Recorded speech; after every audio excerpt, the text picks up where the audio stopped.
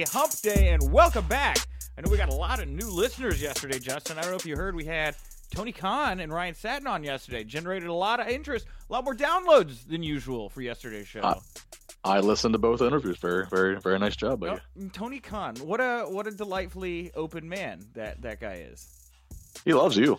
Well, I found out his family lives like blocks from me. So, real talk. I said, let's go to a dive bar. I'll buy you a beer. And I thought that was kind of funny because he's worth his family's worth billions of dollars, right? It's hilarious.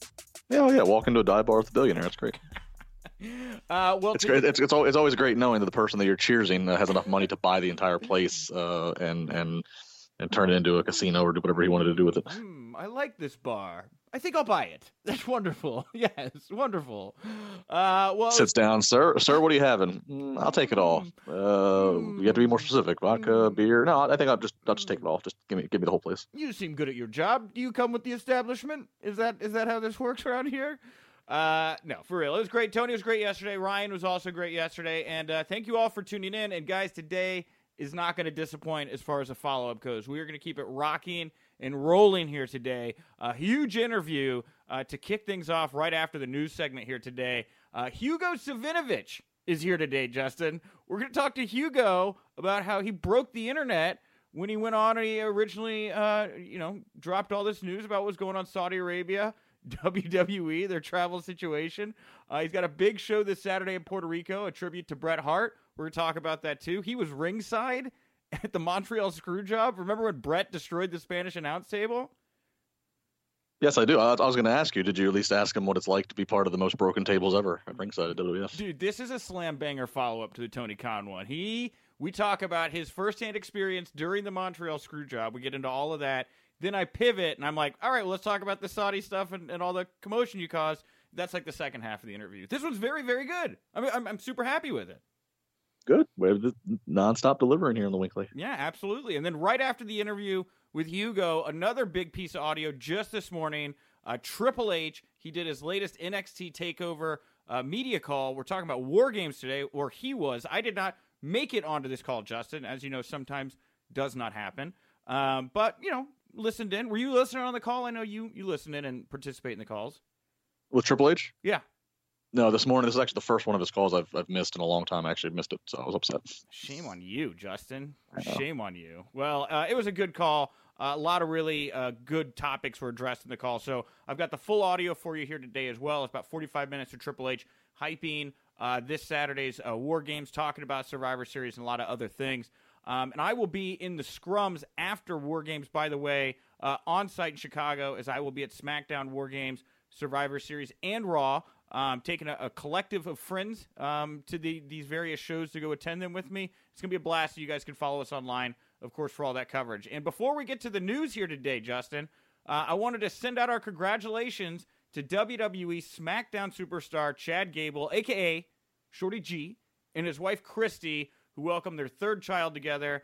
Charles James Betts was born on Monday, weighing 9 pounds. This is Gable's first son. His second daughter, Meadow Ann Betts, was born January 24th of last year, and their first child, a daughter named Clay, was born sometime before that. WWE sent out a congratulatory letter, and congratulations. For a man who has 3 children, Shorty G doesn't really scream adult man with 3 kids, does it?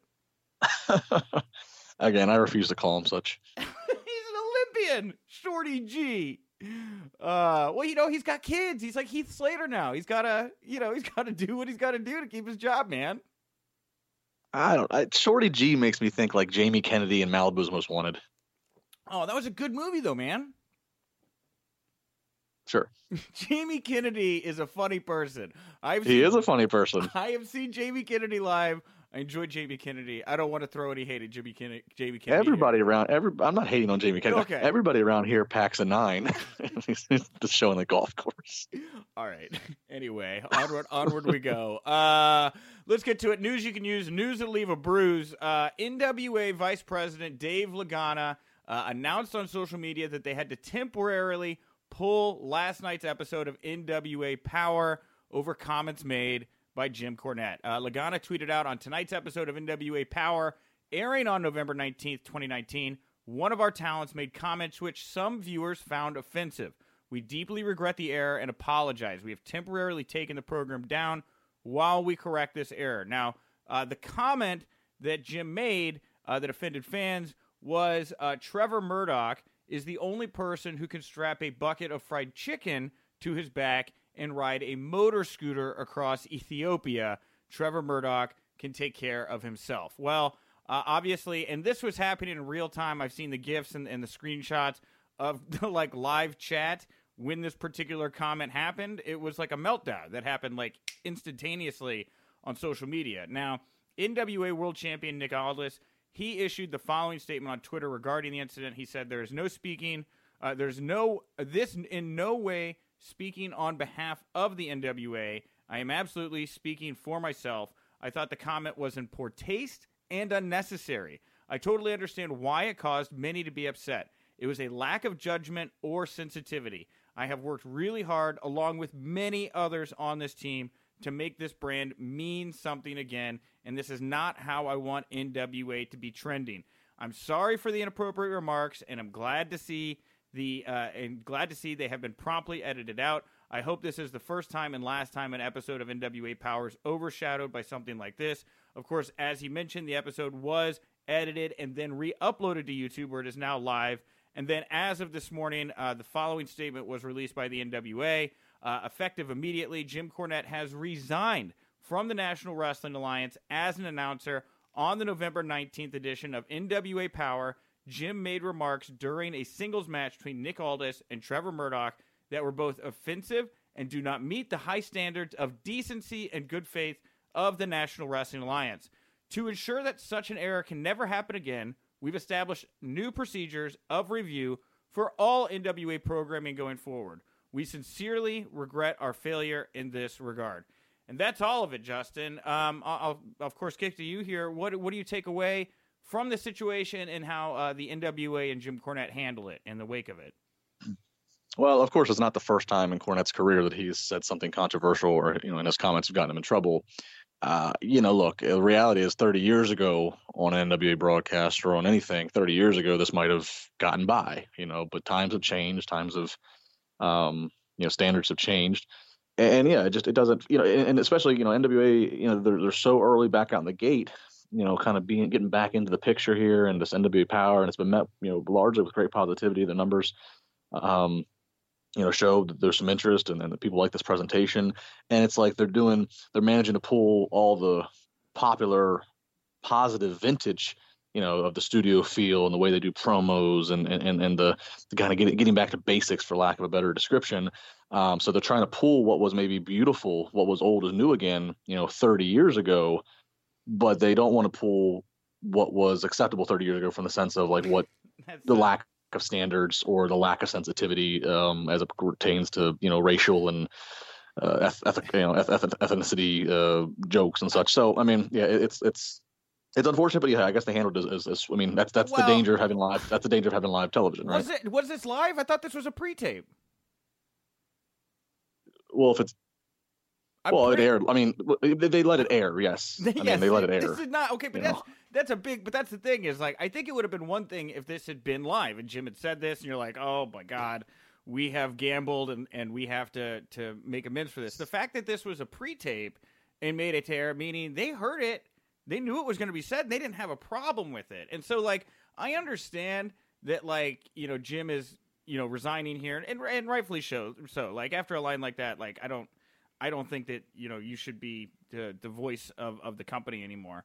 But on the other side of the coin, it's is that enough? I mean, I get that there's going to be these new protocols or procedures or whatever, which I guess is just I don't know, thinking harder. I'm not really sure what it means, Well, new. I mean, yeah, I don't know what it means. It sounds like the right thing to say. There'll be new protocol and standards, sure. But it makes me wonder because you're right. You're saying pre-tape, and when we say pre-tape in wrestling, we often think the backstage segments have been pre-rehearsed and pre-shot. This whole show was shot, yeah, and then now it's airing for live comments to take place. It's being unveiled live. But you're right. The commentary, the matches, they all were already previously done, weeks earlier. So it makes me wonder, how close was anybody listening to Jim's commentary when they did this? How many people are there when they're doing this kind of live stuff?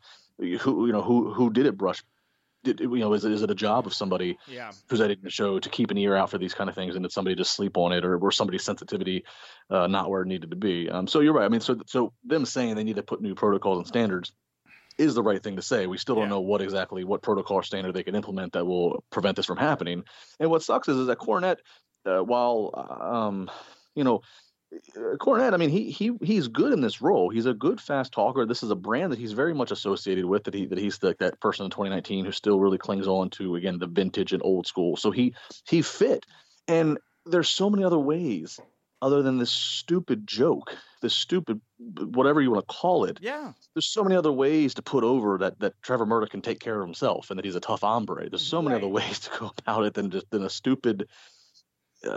He can ride across Ethiopia. I mean, come on. Yeah. Well, and that's the thing is, come up with. And that's the thing is, I would think that in that position, like NWA could have protected Jim in this situation, right? They could have edited it out, right?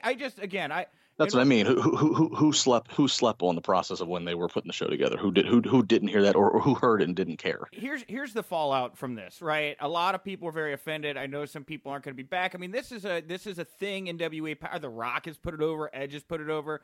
It's got a cult following going, a couple 100,000 people each week. I haven't looked at the numbers this morning, but I would imagine it's going to be a dip for them because of this weird stigma around this whole situation. I don't know if they can get over it. Honestly, I mean, like I always saw this as a vehicle to get to TV, kind of a gamble, and I would think that this is going to make that more difficult, you know. And I've talked to a couple of people that were close to this, and they're upset about it. You know, a lot of people, like Nick Aldis said, there are good people involved here that are now going to be somewhat punished by this or lose an opportunity because of just poor oversight, you know? Well, I mean, I mean, this isn't going to help them or make things easier, but I don't think it's going to be like, I don't think this is going to like put an end to their opportunities to advance and grow. I mean, it doesn't help. It's certainly not they don't, as Nick Aldis said, you don't want this overshadowing what was, and I'll be honest, I haven't seen the match, but you don't want this to overshadow what was probably a good match. But it's not, and the other part of it too, I guess in a way, again, Cornette is no stranger to controversy and saying things that are, just maybe not are not acceptable for 2019. Right. Maybe it helps the situation, maybe the long term, that it was him, it was somebody like versus them trying to introduce a new face, a new voice to the wrestling community and asking you to trust try to give credibility to this new person and that person doing it. I mean, I hate to chalk it up to this is Cornette's shtick, but in a way it's kind of like, well, there's Jim Cornette again. Well, let's not hold the entire company up for this forever. You know what I mean? I don't know. I hate to chalk it up to it's his gimmick, but yeah, and that's the thing is, there was obviously some repercussions here, but I really hope the message got sent up the flagpole because it does seem like this could have been avoided, and I do think that it as much as Jim fell in the grenade here, I do think there will be others that are going to hold the entity as a whole in the higher ups to a higher standard here now because of this, because this could have been avoided. So. All right, Justin, that was a heavy topic to start the show. You know what I want to talk about now? What? I want to talk about sex, Justin. We have a brand new sponsor here on the Winkley, and I couldn't be more excited. We are now proudly sponsored by Blue Chew. We've joined the family, Justin. Are you excited? Of course, this is as excited as I've been in days. I am very excited, Justin, about this. And I really like talking about sex. I mean, sex is like easily one of my favorite things. You bring up your girlfriend every episode, so my girlfriend's very hot, and sex is one of my favorite things. I really like good sex, and I want our listeners now to know that they can also increase their performance and get that, little bit of extra confidence in the bed. So here's what's going to go on. Listen up here. BlueChew.com. Now, for those that don't know, that's BLU. BlueChew.com. Not like blue, not like I blew out a candle, right? You don't want to get confused like that. BLUE. BLUE. Blue Chew brings you the first chewable with the same FDA-approved active ingredients as Viagra and Cialis. So it works. That's the top of the line, right? Viagra and Cialis. If you're really looking for a good time and to get that extra bit of confidence, right, Justin? Yeah, well, and it's important because like it's chewable, so it can work even faster. And you don't have to, you can take it whenever. When you get other things that when you're talking about pills and stuff like that you're Yeah. worried about. Ugh. Do you have an empty stomach? This and that. This is chewable, so it's a much more natural intake. And this is all about. This is not for people who can't get it done. We're not saying you can't get it done, so No. don't feel embarrassed or shamed if you decide you want to try this out. This is just for people who want a little more. You want to go. Sure. You want a best out of three falls contest. You need a little bit more. This helps you talk the talk and walk the walk. See, that's what makes this generation so great, Justin, is the generations before us, they didn't have this luxury, right? Like they were just tackling sex, as nature gave us. Now we have an opportunity to really get it right and go over the top and have more fun than ever before when it comes to having sex. And they want me to talk about like a personal story here, right? Like a personal endorsement of this product. And when I think about when I really want that extra performance, it's usually like after a big party or a night out, I've had a couple cocktails and want to come home, really want to Ric Flair it and bring it home. Go to Space Mountain, right? That seems like a good time to, like you said, it's just a chewable little thing. It's like a Flintstones vitamin, right? You pop it. And so the situation is key, and so this is why they want to go to BlueChew.com, because there are different versions that they can get. If you are in a situation like Nick just described, sure, and like you need to hit the finish now, like you need to go now. Right. There's a chewable that is good for that situation. Now, if you are looking a little more long term, if you're doing some long term booking of and you're looking at your watch, you're doing some math of maybe a little more in the future. Well, there's a version to take there that can do a little more long-standing progress. So Blue Chew really has it covered for you. BLUE Chew.com. That's right. Now, it's a fast and easy way, like Justin said, to enhance your performance, because a lot of guys, they like to talk a good game, but Blue Chew, like we've been saying, that's going to help you walk that walk, talk that talk, And it is prescribed online. It ships straight to your door in a very discreet package. So if you don't want people knowing, you get Blue Chew. We get it. That's fine. You don't want that little glance over the fence, like Wilson from Home Improvement. Can you imagine that if, like, Tim came to the door and he's sitting there and he's like, oh, let's go. Heidi ho, neighbor. This is, and this is even better too, because you don't have to worry about going for any uncomfortable doctor's visits, any pharmacy visits. You don't have people staring through the pharmacy when you're waiting to get it. It's literally discreetly sent right to your door. It's as undercover as it can be. Yeah, and one of my favorite things about this product, Blue Chew, is made in the USA, and since Blue Chew prepares and ships direct, they're cheaper than you said. Like they're cheaper than a pharmacy, right? So right now we got a special deal. I want you to go over BlueChew.com. That is BLU Chew.com. You're going to get your first shipment free when you use our special promo code. Very easy to remember. It's the title of the show, Winkley, WINCLY. Use that. Get your first shipment free. Just pay $5 shipping. And again, that's BLU Chew.com, promo code Winkley. To try it free, Blue Chew is the better, cheaper, faster choice. And we thank you guys. We thank you, Blue Chew, so much for sponsoring the show. Woo! I feel like after a Blue Chew spot, the only appropriate thing to do is woo like Ric Flair. Woo! Woo! All right. Let's get back to it. Thank you, Blue Chew. Wonderful. Remember, promo code Winkley. Go place your order right now. Let's talk about something. Let's talk about something that got everybody up and excited, percolated as if they had just eaten some Blue Chew. CM Punk made his return to WWE television on Fox, who he works for, not WWE, but it was on WWE, a program, WWE Backstage. Now, Justin, did you get a chance to check out CM Punk's return here? I did not get to watch it live in full. I've done like I said, I missed Triple H. The last 12 hours have been really crazy otherwise. But I have been going through trying to find little clips on social. I've certainly read some transcripts. So I think I've gotten the gist of the highlights and quotes from him. Okay. Yeah. So he looked good. He looked, it was still a little bit of nervous energy, in my opinion, for Punk on this set. Nobody really knows quite what to make of him. He doesn't really know, I think, quite exactly how he's going to fit in this space. But he did go out there. He gave his opinion on a variety of topics. We'll get into those right now.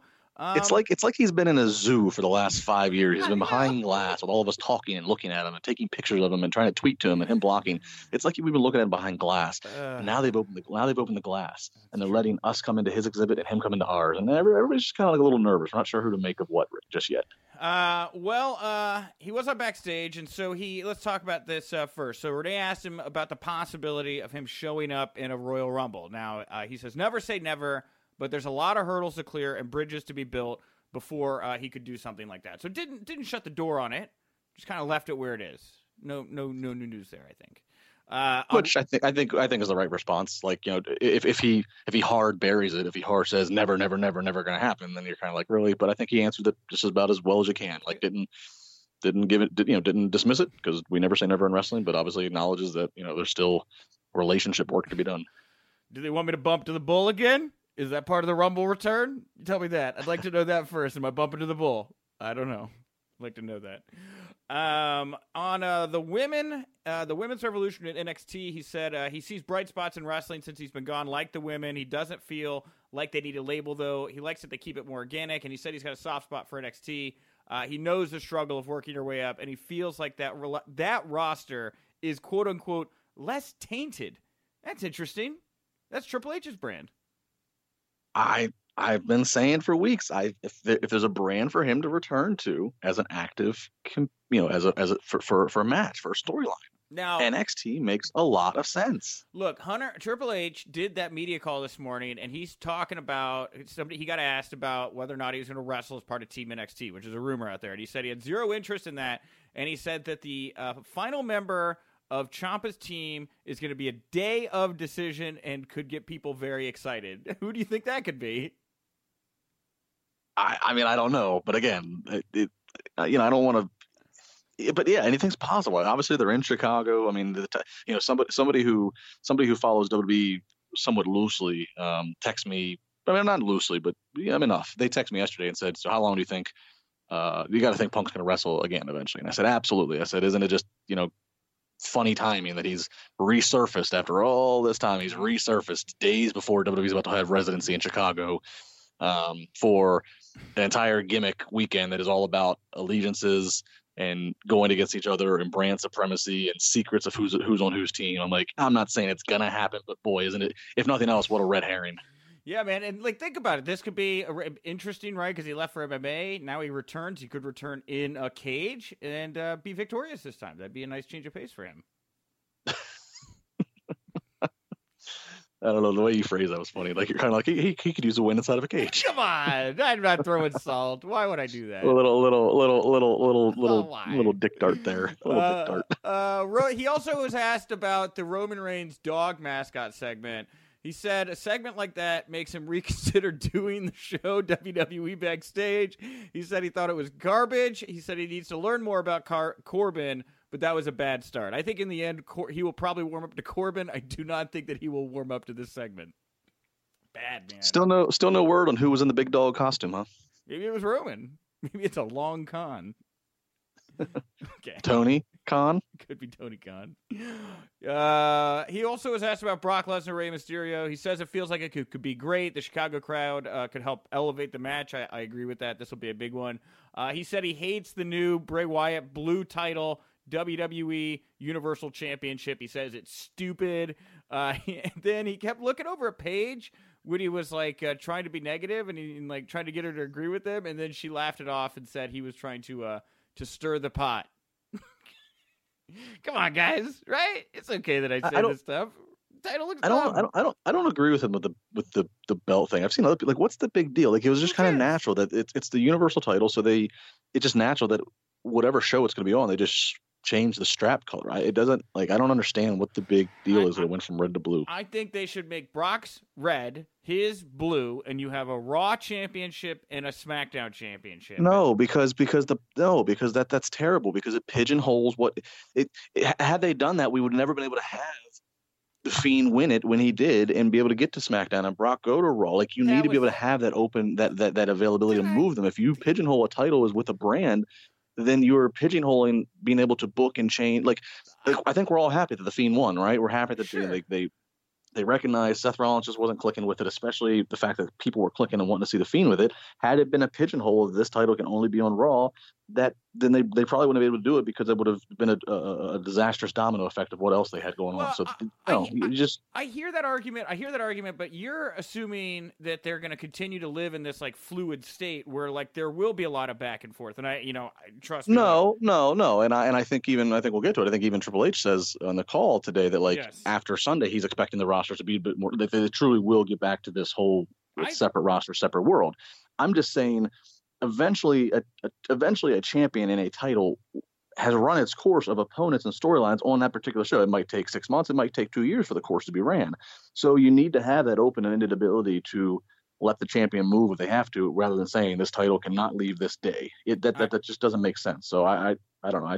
I don't see the big deal about a title strap being changed to blue. I am getting the vibe that from what he said and the way he phrased it, and you can all hear the audio just a little bit when Triple H comments on what will happen with the brand split becoming more definitive, I believe is the word he used, after Sunday.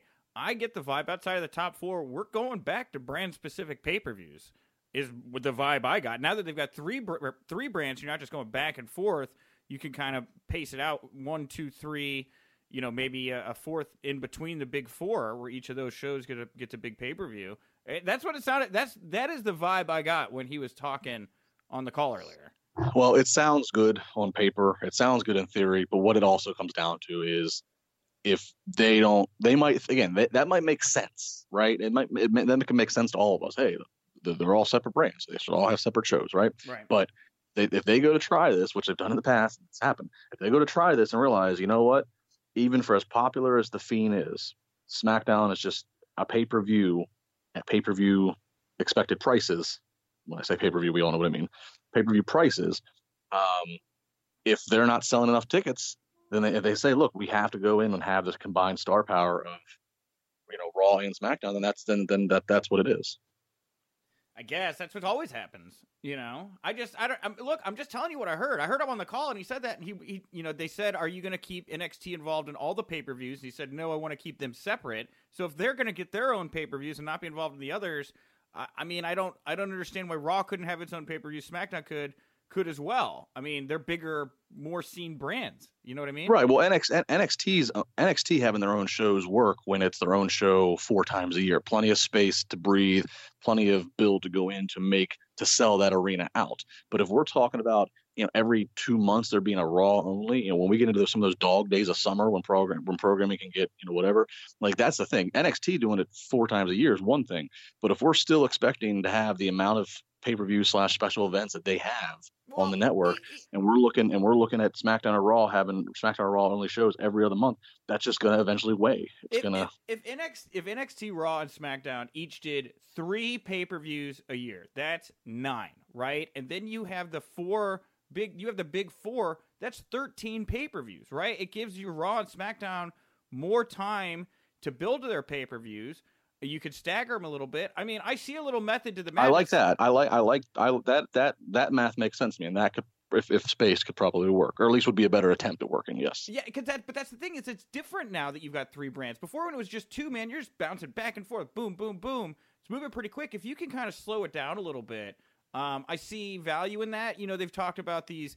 What is it? The War of the World shows or whatever that are going to take place instead of these takeover shows. Where you could do Fight Club type stuff, and then on the big 4 some more high profile type stuff. And there's still other stuff you could do, but I don't mind that model. I think that's is the War of the Worlds, is that intended to be like 205 Live, NXT UK? Everything. Is that intended to be like all those brands? And I think it's called Worlds Collide. I think that's what it's called, Worlds Collide. But yeah, it's supposed to be every brand, UK, NXT UK. If they get this NXT India that he teases in this interview, 205, Raw, SmackDown, everybody, Performance Center, that one gigantic guy that laid everybody out. I've never seen him again. He can be involved. So anyway, CM Punk was also asked about Seth Rollins tweeting him looking for a fight. Punk said he isn't looking to shoot angles on the show. He doesn't think Rollins should tweet. Just delete it. It's not doing Rollins any favors. Harsh, man. Yeah, I mean, I can understand Punk not, especially this early on, wanted to shoot angles on the show. I mean, he even said in that really fun piece that Fox did behind the scenes, like, the way this was kind of sold to him and it kind of seemed to click with him is, is how they have, Troy Aikman for football, and they have A-Rod for baseball. So I can see him not wanting to out the gate taint that what's supposed to be a legitimate just break kayfabe analyst role to further a Vince McMahon or ran storyline. So I get that, and so I guess if he's not going to then respond to Rollins, it just makes Rollins look dumb that Rollins keeps looking for a program and a storyline that's not going to be answered right now. And Renee, lastly here, she brought up the Shield, at which Punk responded, the Shield guys, well, who's your favorite? Which made Renee laugh. And she said she liked all of them. Of course, she's not going to say her husband, Dean Ambrose. He's an AEW star now. Well, no, Dean Ambrose was a WWE Shield star. John Moxley's an AEW star. Oh, I'm sorry, that's right, John Moxley. So thus recapeth CM Punk's debut on WWE Backstage. WWE on Fox, by the way, if you go to their YouTube channel, you can pretty much watch the whole show. Like, everything's up there. They got every piece of it. He was all over their social media last night too, leading into it. What do you think? How many? We did 100,000 last week. How many do you think it added? What do you think's the total today? I think last week you and I when we talked about this, we said like, man, what if this could get to 500,000? What if it could do that kind of jump? Just because, again, since I didn't watch it live, I've got to experience it as somebody who didn't watch it, and I woke up and like, there was quotes from it. There was nothing that was like, oh my God, you have to see Punk say this. And I'm not saying, so I'm going to say it's going to be an increase. Of course, it's going to be an increase over the 100,000. I'm going to go a little more modest. I'm going to say it does 350,000. 350,000. Okay, I think 350,000 is a good guess. I will settle into that number as well. And yeah, I just checked. The Showbuzz Daily viewership is not out yet. Continue to refresh. All right, well, let's talk about what we got planned for tonight. NXT and AEW. NXT, they're presenting Pete Dunne versus Killian Dane versus Damian Priest in a triple threat. The winner is going to face Adam Cole for the WWE NXT Championship at Survivor Series this Sunday. Tonight, you're also going to get Undisputed Era versus The Revival and Adam Cole versus Dominic Dijakovic in a ladder match to determine the War Games advantage. That's pretty big. That's a pretty good lineup here, Justin. But over on AEW, Dynamite, World Champion Chris Jericho set to make a huge announcement. No word yet on what that announcement's going to be. They've also previously announced that tonight you're going to get Jon Moxley versus Darby Allin, Private Party versus Proud and Powerful, Santana and Ortiz, Rey Fenix versus Nick Jackson, and the first ever Dynamite Dozen Battle Royal. Battle Royals, man, those catch an eye. See so many bodies in the ring like that. Yeah, I mean both are packing big punches. Both sides have matches that are like, all right, you need to see this, and then obviously NXT's got the go home factor for the NXT Wednesday show of who from Raw and SmackDown is going to show up. So yeah, I mean this is on paper. This has got a grand potential in both shows to really. To really be some of the best viewership that both have had. I think we're definitely going to get Seth Rollins. He's the captain of Team Raw. I think he'll come down and stomp somebody. Yeah, you'd think. I'll be I'm as it always is. I'm always watching those opening 90 seconds to see who grabs, who out the gate is, who out the gate is doing big things. NXT tends to start a little faster. I think that's just a sign of them being a little bit more on the defensive. They're trying to, because they're playing from behind most of these weeks. AEW seems to not be slow, but they just kind of, they just kind of they do it at whatever pace they feel is the best for the segment, not to necessarily have to beat NXT. And up to this point, it's worked. They've had the better viewership, so this will be fun to watch, as it always is. And I'll be live tonight after both programs with Glenn and Matt Morgan on Wrestling Inc.'s YouTube. Well, Sports Illustrated, they caught up with Goldberg. He commented on another possible match in WWE. He said, "It's a very good possibility I'll be back, but you don't know it until it's done."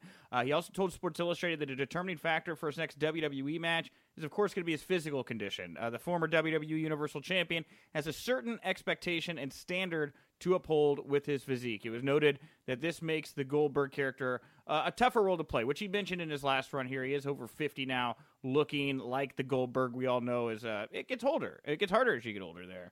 But it does sound like he wants to do one more match. The article read like that. I would think him and Ziggler seem like good friends. I think if he comes back, I don't know. I wouldn't be shocked to see him. I don't know who else you'd want to see Goldberg with. I don't want to see him and Ziggler again. I mean that. But I want to see him really wrestle. I want to see him really. I want to see Ziggler actually go out there and try to wrestle Goldberg. Yeah, but that's not what Goldberg matches are about. That's at least largely. I mean, they could do they could put him with Cain Velasquez when Cain's all healthy again. And do the Brock Lesnar stuff again.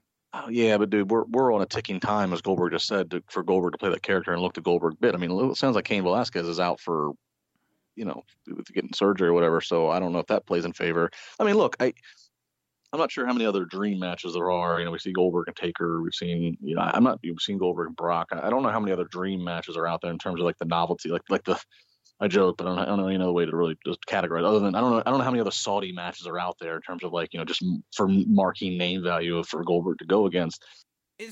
Now didn't him and The Rock feud over the WCW title when he finally came back and made the leap over to WWE the first time? Or am I making that up? Is that like a figure? There was definite interaction because Goldberg made his first WWE appearance while The Rock was in the ring, if I remember right. But I don't remember. I don't remember how their feud went, but I mean, they've been trying to get The Rock back. I mean, they've wanted to do Rock versus Brock for the last couple of years, and just The Rock with his Hollywood commitment seems to be a whole other bag. But I'll tell you this: for Goldberg, you know, for the fact that NXT now is again more on a level playing field and it got a lot of organic buzz. I mean, there's a lot of organic buzz amongst the people who care and know who Matt Riddle is, and think of what Goldberg could do for Matt Riddle in the WWE world. You're right. That is the match I want. Never mind. You're right. Absolutely. Goldberg Riddle. How could I have forgotten? I'm dumb. That's dumb. All right, I love this, hate this story, all at the same time, mixed bag of emotions. A WWE office employee captured the WWE 24/7 title for the first time ever. This man was named Mike Giacchio. He won the WWE 24/7 title from R-Truth. Giacchio is WWE senior account manager of global sales and partnership. His LinkedIn account notes that he has been with WWE for almost 7 years, since January 2013. He has worked his current role since October 2018, but started with the company as a digital project executive content manager and has also worked as the senior account coordinator of partnership and marketing. Triple H had tweeted out earlier in the day about a company town hall that R-Truth, I guess, attended and was speaking at. There were employees from several WWE departments. It looked like... Did you watch the video of Mike winning the title initially? Yes. I did too, because I'm an idiot. It did look like all the people in that room were under the guise that this was a legitimate business meeting for the company. And then, now, correct me if I'm wrong, but it looked like, so you show up, you're on the guise of a business meeting. They're like, all right, first here to talk to everybody. We got a special surprise. WWE 24/7 champion R-Truth. He's going to talk to you guys today. There's cameras everywhere. And dude, I don't know, man. Yeah, R-Truth just spun around. He ran into a wall and knocked himself out. Michael just popped up out of his seat, pinned Truth. Everybody's sitting there in bemusement as his referee pops up, takes his jacket off.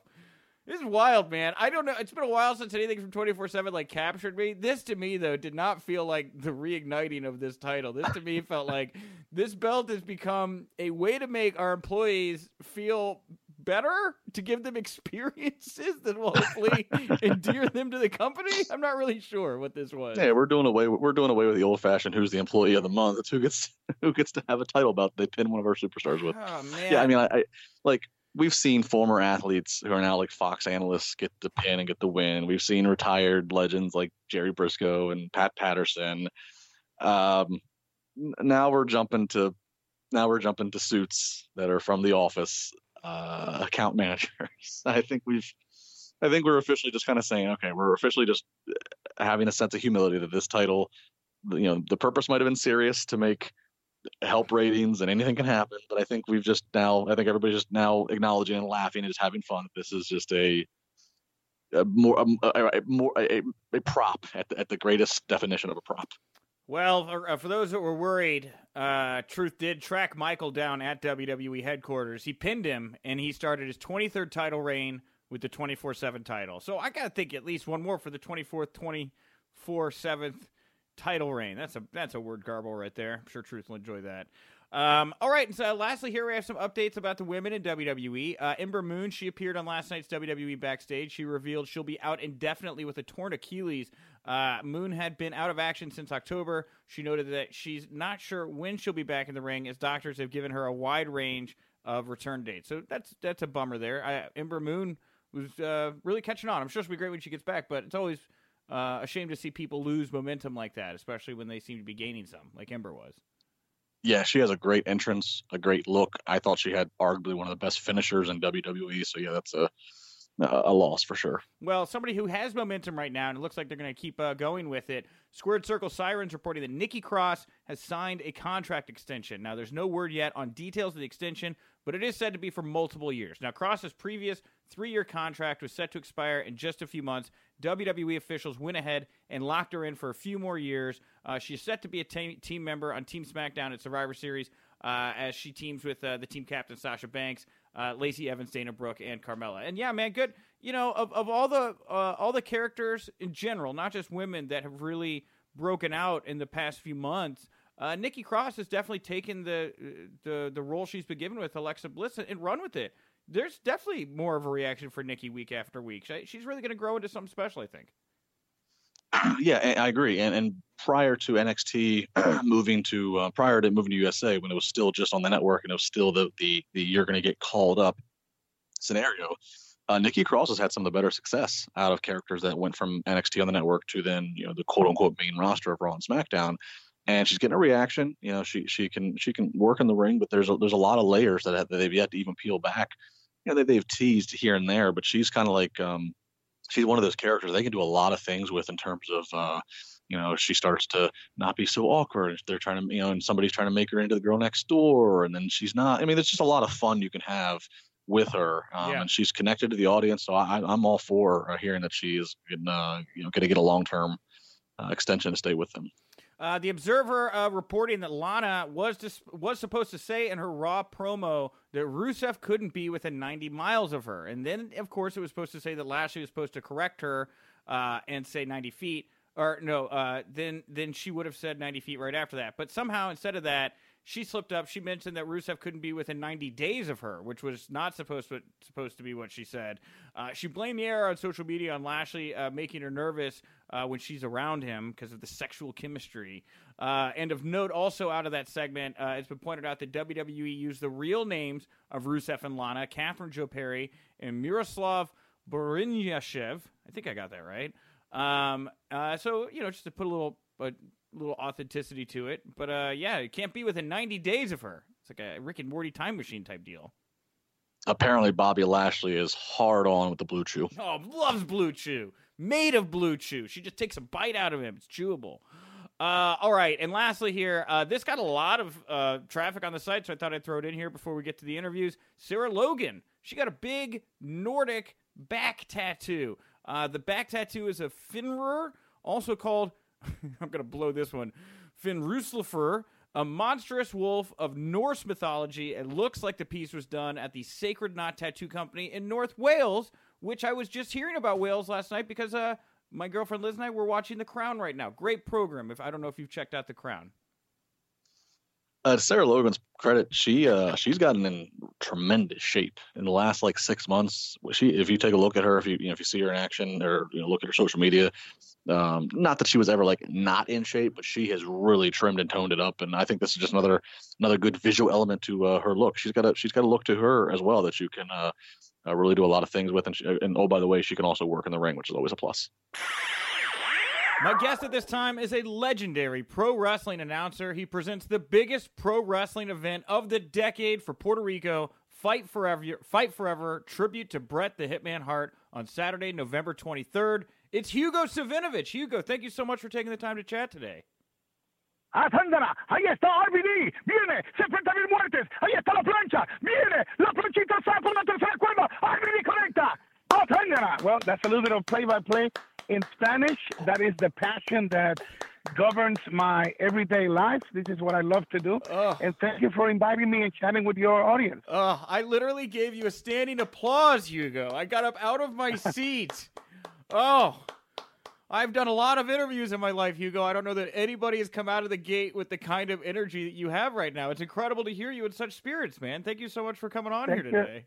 Thank you. And I'm going through a tough time. I lost last week my wife, I know. My sister, and I just returned maybe not even a few hours from Mexico. I was doing live Twitch last night from Mexico with AAA, and then we record for Space TV, and here I am, and I have a few hours here, and then I head to Puerto Rico to do the promotion and have Fight Forever ready. Wow. Welcome Bret and RVD. I'm so excited because it's 10 super matches.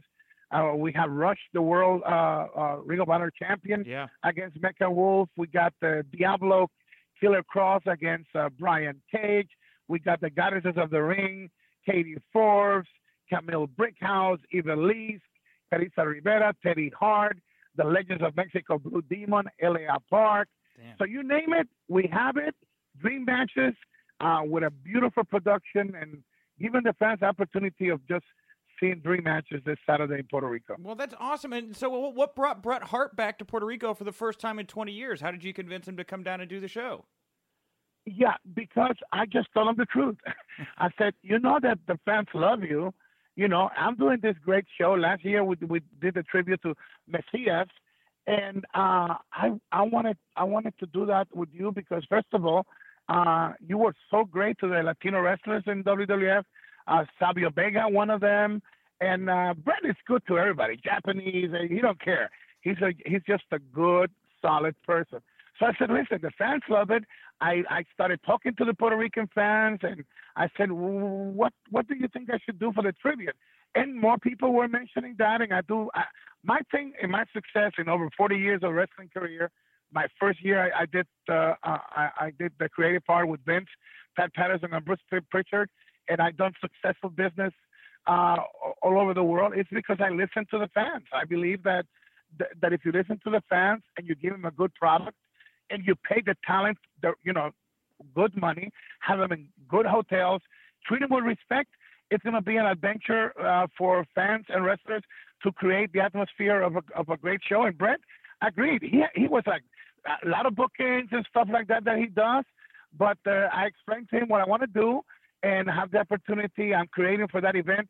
Besides the poster that we gave of the event, I'm also including a special poster of Bret for the event, and his son is traveling with him. And this is huge. It's not a stunt.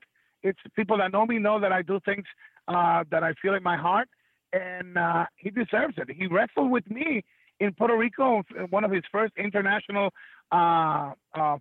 trips. It was Smith Hart and Bret Hart against Cowboy Frankie Williams and myself. Remember Cowboy Frankie Williams? He was hit with in that Roddy Piper, the Piper's Pit. There was like 2 segments that were famous. The coconut one with Snuka, and then what he did to Cowboy Frankie Williams. Well, him and me were tag team against the Hart Brothers. So I said, hey, this is the right time to do this for a legend of a wrestler and somebody that I really respect. So I'm very, very excited about it. That's awesome. And before I move on, I wanted to bring up, when I think of Bret Hart, a lot of people think about, his big title runs, but there's also the Montreal Screwjob. And I did my research, and you were ringside that night. Were you not? Were you not ringside the night of Survivor Series on Spanish commentary? Yes. Okay. We were shocked. We were shocked like hell because we're doing the passionate narrating. Carlos, the voice, La Voz Cabrera, and Hugo Sabinovich are doing Spanish, and this happens. And as you know, nobody knew. So when this thing happened, and then we saw that he spit at Vince, and then he destroyed our table. Yeah. He destroyed it. He was so upset, so furious. Carlos and I were in shock about, what did happen there. So it was like, whoa, what the heck just happened? And we were there. Yeah. How was it backstage after that? A lot of people said they left real quickly. What were your memories of that night when Bret was infamously screwed over in Montreal? It was like a commotion. Like whatever happened didn't last too long in the background, and we found out that Shane got in the middle and that he also injured his ankle or something like that, and this was not a scripted story. And then we started to find out that that this thing was kept like really heavy secret, and now things were in a very delicate situation because still back then you didn't see like the scandals now that break in 3 seconds on the internet and all of that. So that was huge, and I think it's still big news of having that kind of an ending to a match where one of the biggest stars in our business was shocked and robbed of the title in front of his fans, regardless of how predictable our outcomes are. He was really, really surprised that night in Montreal. Yeah, and that's the thing. Everybody has opinions on it. Some people think it was on the level. Some people think they were all in on it. You were there. Some time has passed. Do you think that Bret and Vince were in on the Montreal Screwjob together? No, not at all. Okay. This was a decision that Vince took. Remember that I was also involved in WrestleMania 19, where Hulk Hogan hits me with a chair. Yeah. And I could tell you, you could count in your fingers that people knew about that. Stone Cold said to me, he was with Booker T, watching, and he was saying to Book, he was saying, "Oh, he was in the middle," because as a professional, you know that the announcer should not be there. So he was like in shock too, because he was telling Book, "He was in the middle. This is not good. He was in the middle." So when everything happened, then they realized, wow, this was like something unique that happened in WrestleMania 19 that people didn't know about it. And I think that was the case with the Montreal Screwjob. It was a decision. Vince had secured a good contract for Bret of over $8 million or more with Bishop and Ted Turner. And what he wanted was a different outcome than Vince accepting that the next day Bret was going to relinquish the title. It was so deep, that I think that it was such a very delicate situation. Also, you got Bret in his homeland, his country, which is like sacred for people. He's a true professional, and trust me, I don't think that even with the years gone by, I don't think that you could forget something like that. Okay, you say, okay, it happened, but when you talk about it, I believe that it still hurts. Yeah, wait, I wanted to slow down here real fast. You mentioned something in passing there real quick where you said did you say Vince helped Bret secure his WCW contract with Bischoff? Did I hear that right?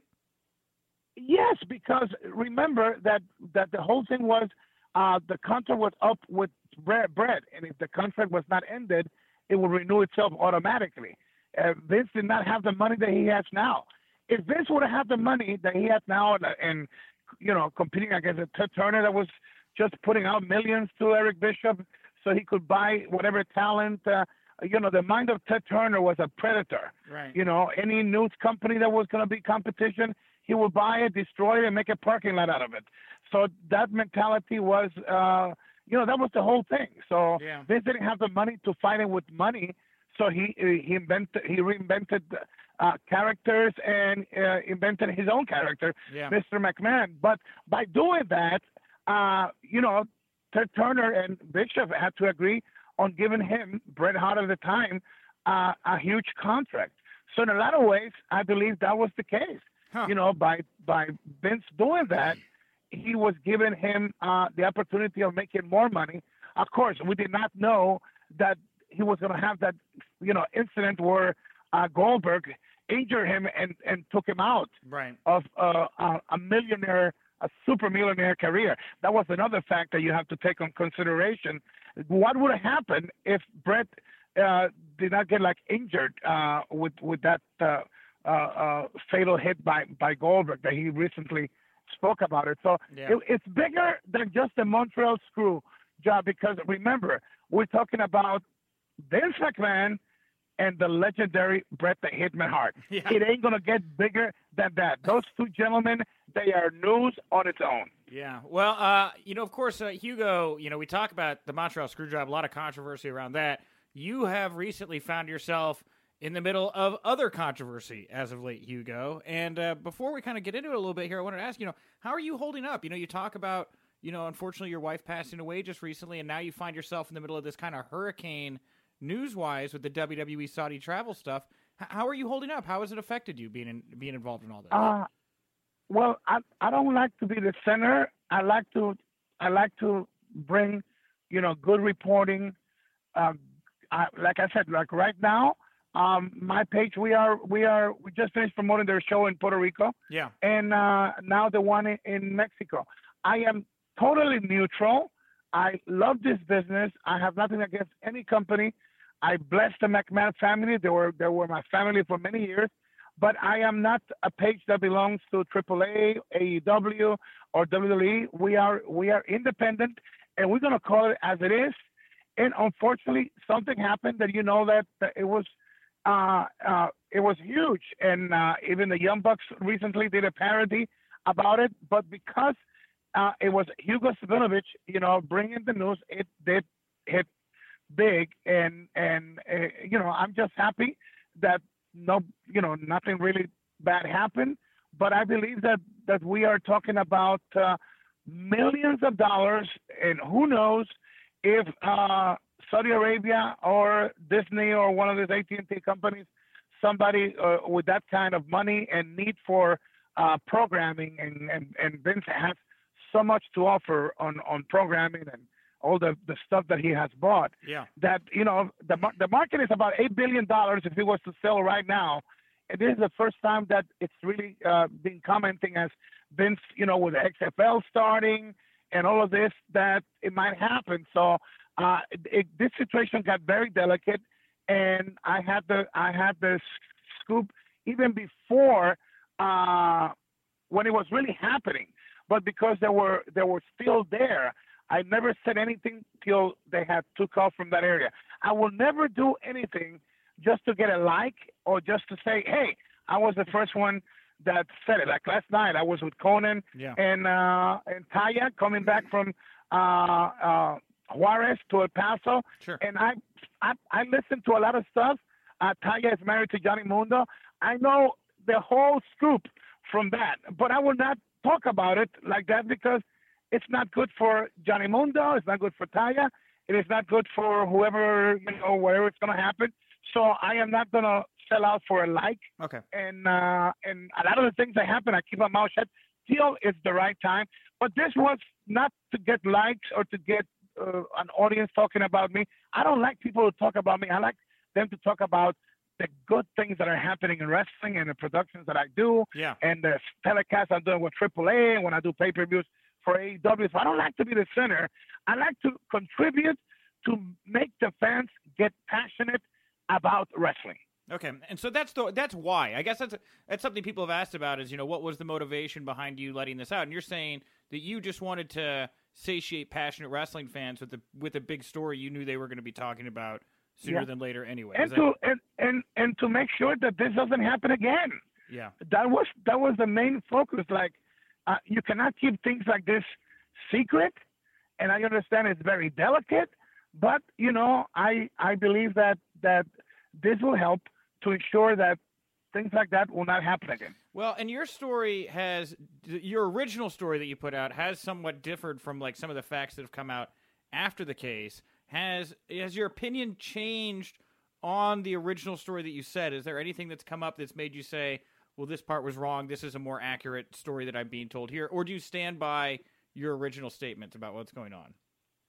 It is so delicate because there's people that could be affected that I haven't changed my story. I did not do that to profit on it or anything like that. It was very delicate. When you see a Twitter posting by the wife of one of the wrestlers and you see comments from the guys that are right there when it's happening, and you make your own judgment on the story, and then you see the parody by the Young Bucks, and other people that have dared to come out and say it. It's a very delicate situation. But, I am not afraid of WWE. I'm not afraid of AEW or AAA. I love to do things the right way, and that's why I decided not to really comment anymore on it, because of the fact that there's so many people that could suffer because of this. So I know even more. And just like I mentioned to you last night, I had such a beautiful conversation with Rey Mysterio. Yeah. And I did cover some of that on the report that I did on Lucha Libre Online. But I hear things and they talk to me from their heart, and I will never come out and say those things if it would affect them financially or as a human being or their families.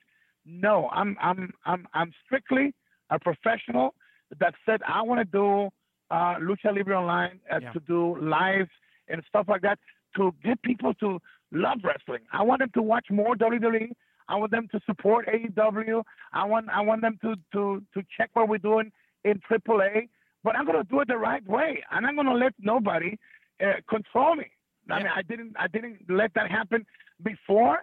And, I did 20 years of being a wrestler in the times where you have to fight in countries to make it as a wrestler. I ain't going to be afraid of nobody, but I will be respectful, and I will never do anything just to benefit my page or myself for creating things that are not good for the business.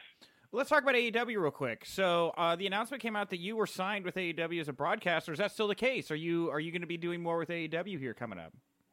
Yeah, okay. My contract is with Space TV, which just happens to be Turner Broadcasting System. Okay. And I am signed with AAA to do what I do. They're shows that are on Twitch, and they're recorded to Space TV.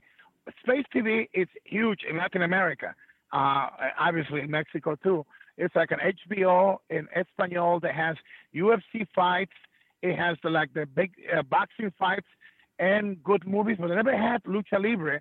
And they loved it, and we are another year doing that. So that's my contract. But because it's an alliance, I could do stuff with them. Got it. Like AAA and Space TV has to approve it. Just like when we had Kenny Omega, Young Bucks, MJF, and Kenny Omega, as a matter of fact, is our mega champion in our storyline of AAA. So it's a big family. They talk about it, and they make the decision. Obviously, the 8th that just passed, while that pay-per-view was happening, Full Gear, I was doing live TV in Mexico. So, prioritizing, it's always going to be in an alliance deal, and that's why I was doing AAA. But I love Cody. I really like and respect Tony Khan. And I guess you know that the Young Bucks have worked for me before, and also Kenny Omega. And I know most of the guys there, and they're beautiful people. They're passionate. And, hey, by them being here, we who love wrestling are going to have a better product all over, because with them being here, it just forces everybody to do better. Man, well, I wanted to, last topic here I wanted to bring up, down at AAA, a person who caught me by surprise was Cain Velasquez. Man, watching some of the work he did down there, the way that he, a lot of the MMA guys, they go the ground and pound route. I really applaud Cain for going out and trying to become a luchador and donning the hood. What did you think of the work Cain did down there, and what do you think of his decision to sign with WWE over other promotions? Wow. I did for 4 days, I did the publicity for Event New York with his agent Mike and him. Cain Velasquez, it reminds me of a Rey Mysterio. A heart of gold, not an egotistic person. And these are guys that have accomplished so much. Getting back to Cain Velasquez, he was so beautiful. The people in the street, he would stop and sign autographs with them. His wife, his kids, they loved to see him with the lucha. They were in the Triple Mania, and he was excited about what he did. His agent, his wife, he's got a beautiful family, and he put a lot of work to not just get the money. The money's good, but he went in there to really represent his people, and he did excellent. He keeps training. He's going to get better. He has a situation with one of his knees, if I'm not mistaken. But this guy has the potential of being huge because he has, well, like you mentioned, he has the ability to do aerial stuff and mix the attack of an MMA fighter with the luchador and also with the American school that he's also learning. So you have the potential of having one legit warrior of domination of UFC and of our business, and it could not happen to a nicer guy. He is good for the business, and I just hope that WWE does the right thing with him, because they have something huge here, and I'm very proud of what we did with AAA in Mexico, Triple Mania. And even Triple H mentioned that's where they saw him, they were impressed. Yeah. And also the event that we did at the Hulu Theater at the Garden, the fans were really impressed. Because one thing is to see it on Triple Mania, another thing is to see it like live right there. And the fans came up to me and they said, "Listen, great show. Never expected to see that much quality from Cain Velasquez, because like you said, usually they just do their own style and maybe one move and that's it. This guy is pure gold." Yeah, I agree. All right, last question. Sorry, I have to ask you, Hugo, since you are so synonymous with the WWE Spanish announce table, why is that the table that always gets broken first? How did this tradition get started? Why does WWE hate the Spanish announce table so much? Yeah, I believe that it was the opposite. Okay. I think they brought it in just as a storyline, and the fans loved it. Remember that? What was the name of that show? The cartoon. We were like the Kennys of the park. What was that cartoon park? South Park. The guy that.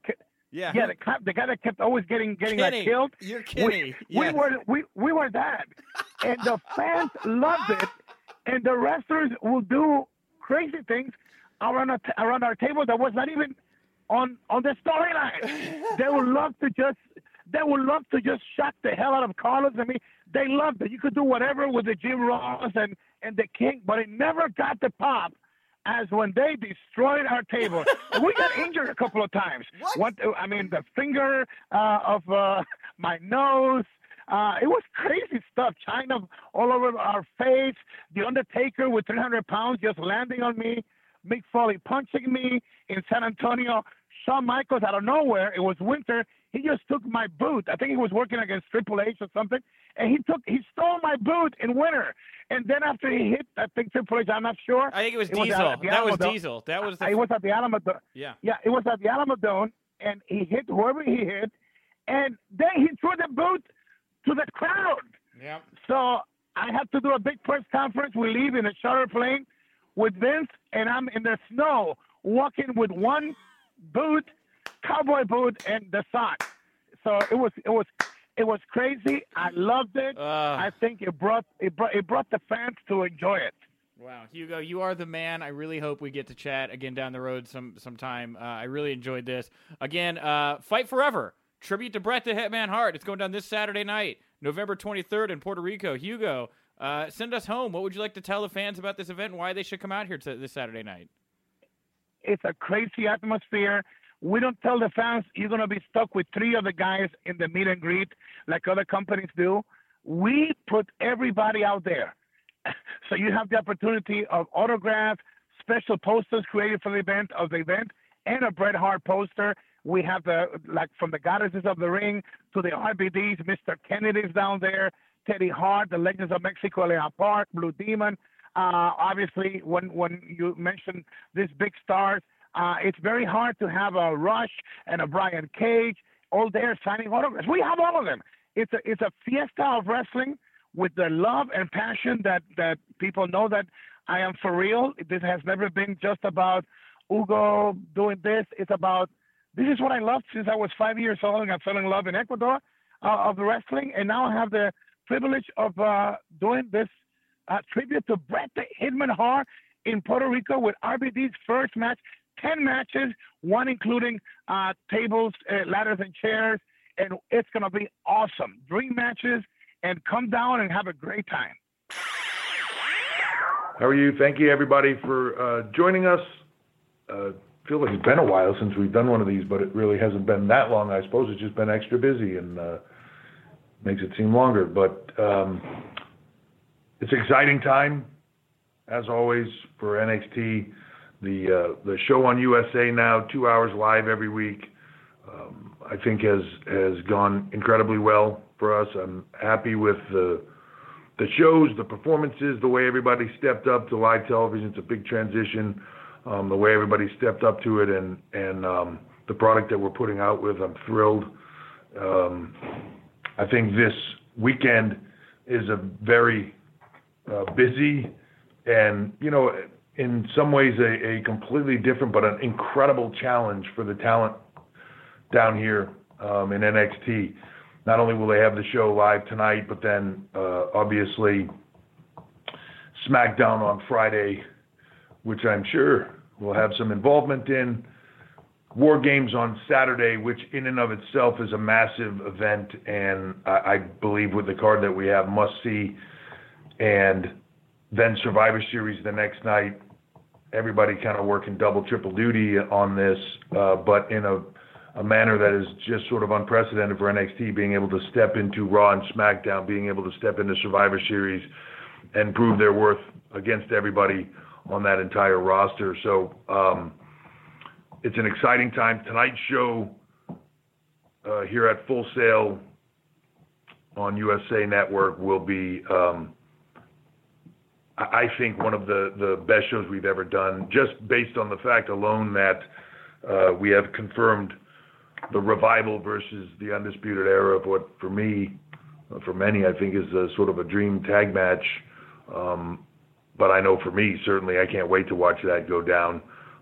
It's going to be incredible and epic, I'm sure. If those talent do what they've done in the past, all of them, should be tough to surpass that. And then leading into War Games, you have a ladder match between Dominik Dijakovic and Adam Cole. Cole, who is on arguably one of the best roles of anybody ever right now, with everything that he has been doing and representing NXT with Daniel Bryan and Seth Rollins and everything else that has happened. That ladder match to determine who gets the advantage at War Games.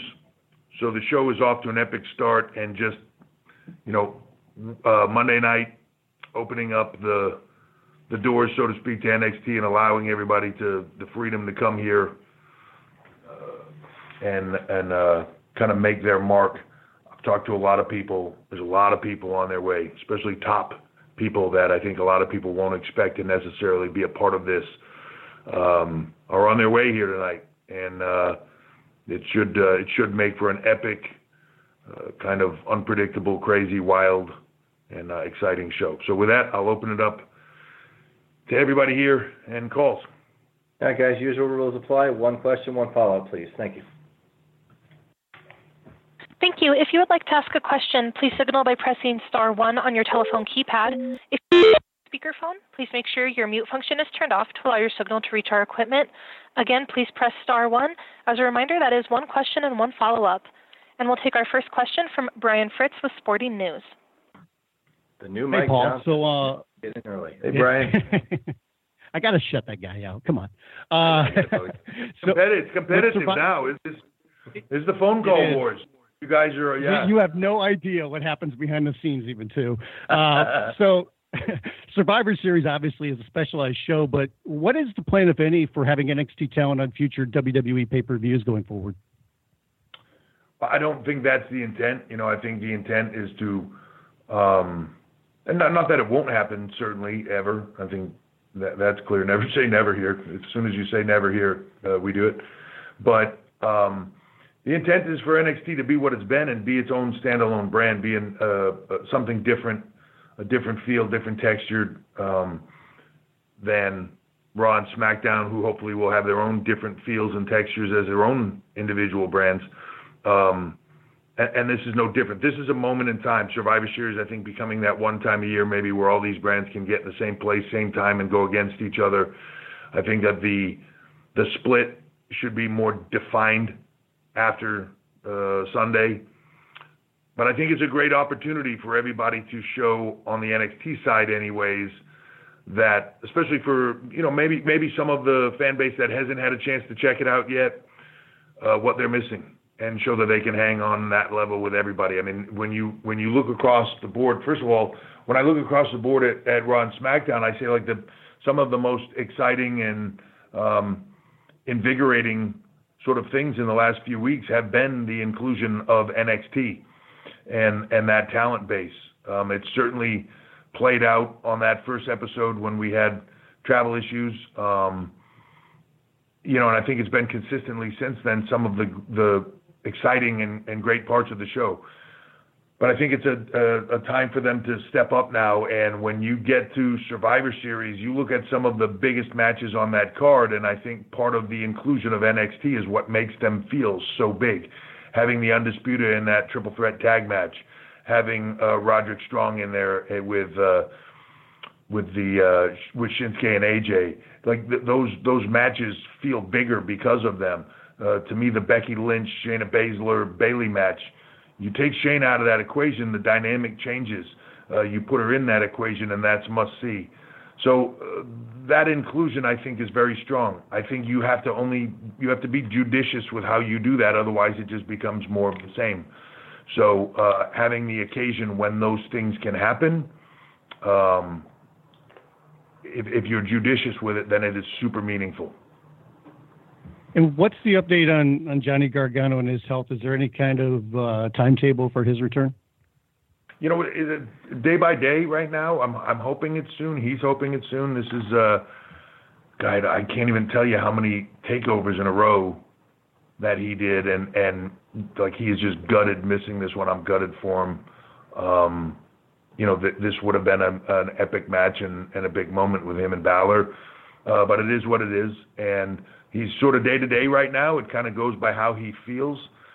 There's nothing there that is like a structurally concerning or anything like that, but it's just a management of the symptoms and trying to get him past all that. So really that's the update. It's day to day, but hopefully it won't be too long. Gotcha. Thanks. Appreciate it. Thank you. And we'll take our next question from Mike Johnson with PW Insider. Hey, Mike. So defeated. You're not first, you're last. Yeah, I know. I'll get Fritz next time. One of the interesting things about the last couple of weeks is that you've had the tri-branded build to Survivor Series. I wanted to ask you, what's the tug of war like between the NXT creative team and Raw and SmackDown creative teams when all this is being put together? How much of a voice, obviously you have a major voice in everything, but how much of a voice does the NXT creative team have as all this is being built, so nothing that is happening in the Survivor Series build is cannibalizing or compromising the build to War Games? Yeah, look, part of the creative team down here, like I got me, I got Sean, I got Road Dogg. I'll put that up against Heyman and Bruce Pritchard. If we have to go in the office and crack some heads, we're good. We can get what we need done. It's a working, there's a collaboration there, and it's a working process. And in a way, look, some of this was planned, and some of this was like the nice, you stumble upon something really cool, right? Out of chaos. I always had anytime something happens where there's some chaos around stuff, to me, I always feel like it's when the best stuff happens. It's epic, and you end up creating greatness out of that. So this isn't one of those situations, and I think everybody's been kind of trying to feel it along. But there's no real. It's a funny thing when you're on the outside looking into it. You can read into it, say the egos of this, egos of that. No one wants their brand to look bad, whatever. It's not about that at all. We've just all been kind of on the same page of, hey, let's make this happen. And you also have to work around the availability of who's there, who can be there, who can't be there. So it's been a collaborative process, but it's been really fun and really great to do. And what's been challenging about it is sort of under the guise of live television, and even, you get to Monday night and it's 3 hours, and as you guys know, and you love to report on, things change last second on Raw. When you can't really fully bake Wednesday until you've gotten to the end of Monday, because a change is a domino and it just rolls down. You tap the domino over and everything else falls, and you got to start over. So you can tentpole things out. In this case, for the Wednesday, but then you really have to see what happens on the Wednesday, and does stuff go the way you thought it was gonna? Does it end up the way you thought it was gonna? And then what are those changes? So it's been a fun collaborative process and exciting at the same time, because you're kind of a little bit going by the seat of your pants to try to make it all happen. But to me, I always feel like that's when some of the coolest stuff happens. All right, and then I wanted to actually ask you about the NXT TV show. You guys have been on USA Network about 8 weeks now. What do you think's been the biggest learning curve for the entire NXT team, and what's been maybe some of the stuff that we don't see in front of the camera that you felt had to be smoothed out over the course of the last 8 weeks as everyone gets into the new groove? What's been pleasantly surprising for me and exciting is our talent, and by that I mean in-ring talent, have just sort of seamlessly made this transition to live. There's a big difference between live and hitting time cues and for us and kind of knowing that this was coming. It's stuff that we've been working on a lot, and we work on all the time, because you have that with Raw and SmackDown, and if guys are drafted or whatever, or girls are drafted, they have to have that skill set. So it's something we work on all the time. But to see it happen live, to see that transition and the smoothness of it happening. I feel like I'm jinxing myself but saying it, but we haven't had a show yet where I've been like, man, we really missed that commercial break spot, or we really missed this, or we really missed that.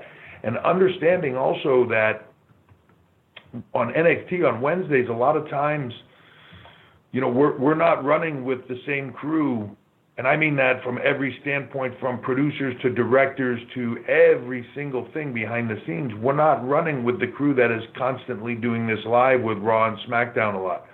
We're doing it with teams that are, and I actually like this about it, but we're doing it a lot of times with teams that are still cutting their teeth on live product and doing this. So we're all kind of learning this together. But it's been a fun process, and it's been super collaborative and on everybody's part, but also kind of stepping into the detail of what you get number-wise and seeing how things transition differently for NXT than they do for Raw and SmackDown. So when you're going segment to segment, when you're coming out of commercial breaks, when you're coming back into commercial breaks, different things like that, to see how the audience reacts. And funny, a lot of ways, the same audience and similar people, but they react differently to the different shows.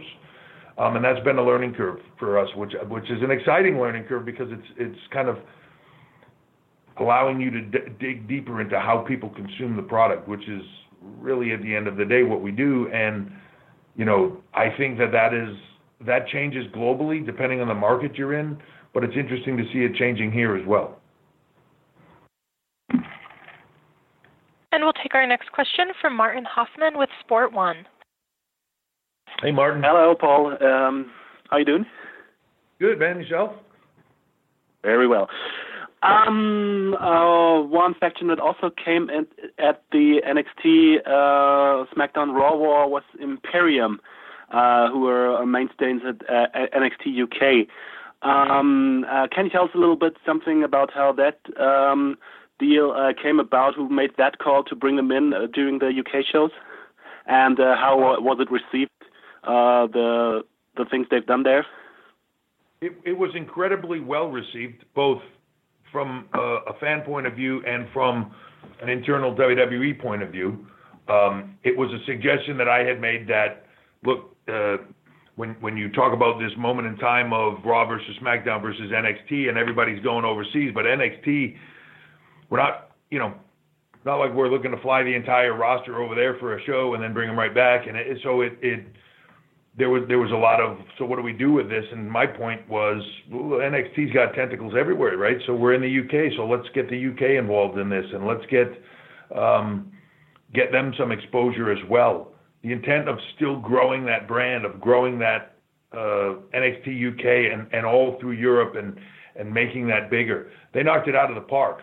Walter, that whole crew. You know, and they're all big stars. And to me, they will all make an impact. All of them. They're on the ground floor of creating something new. But again, like we did with NXT, I don't want it to happen where it's this massive go forward rush and then it burns out. It needs to be a long play. It needs to grassroots and it needs to build. And that's what we're doing with it. And I'm really excited where the project is. To me, there's a team that's over there.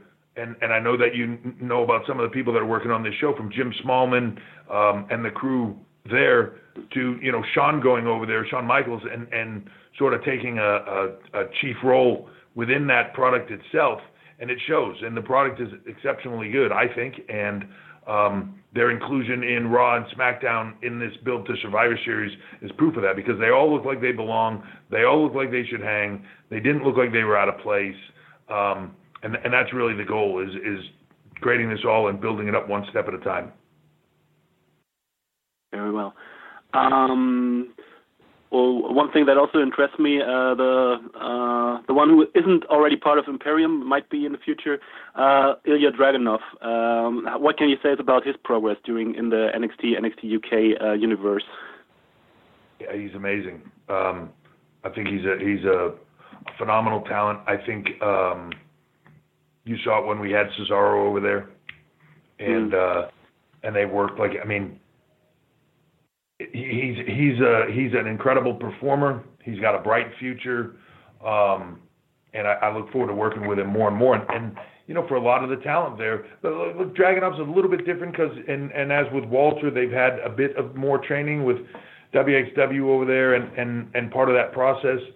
But for a lot of these guys over there, they didn't have the deep level, especially of television training that a lot of other people have. So their transition to jumping right into that, and there's a tremendous difference.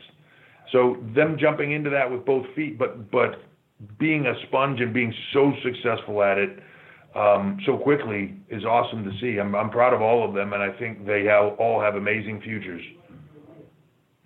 Thank you very much. And we'll take our next question from Alex McCarthy with TalkSport. Hey, Alex. Paul, how you doing?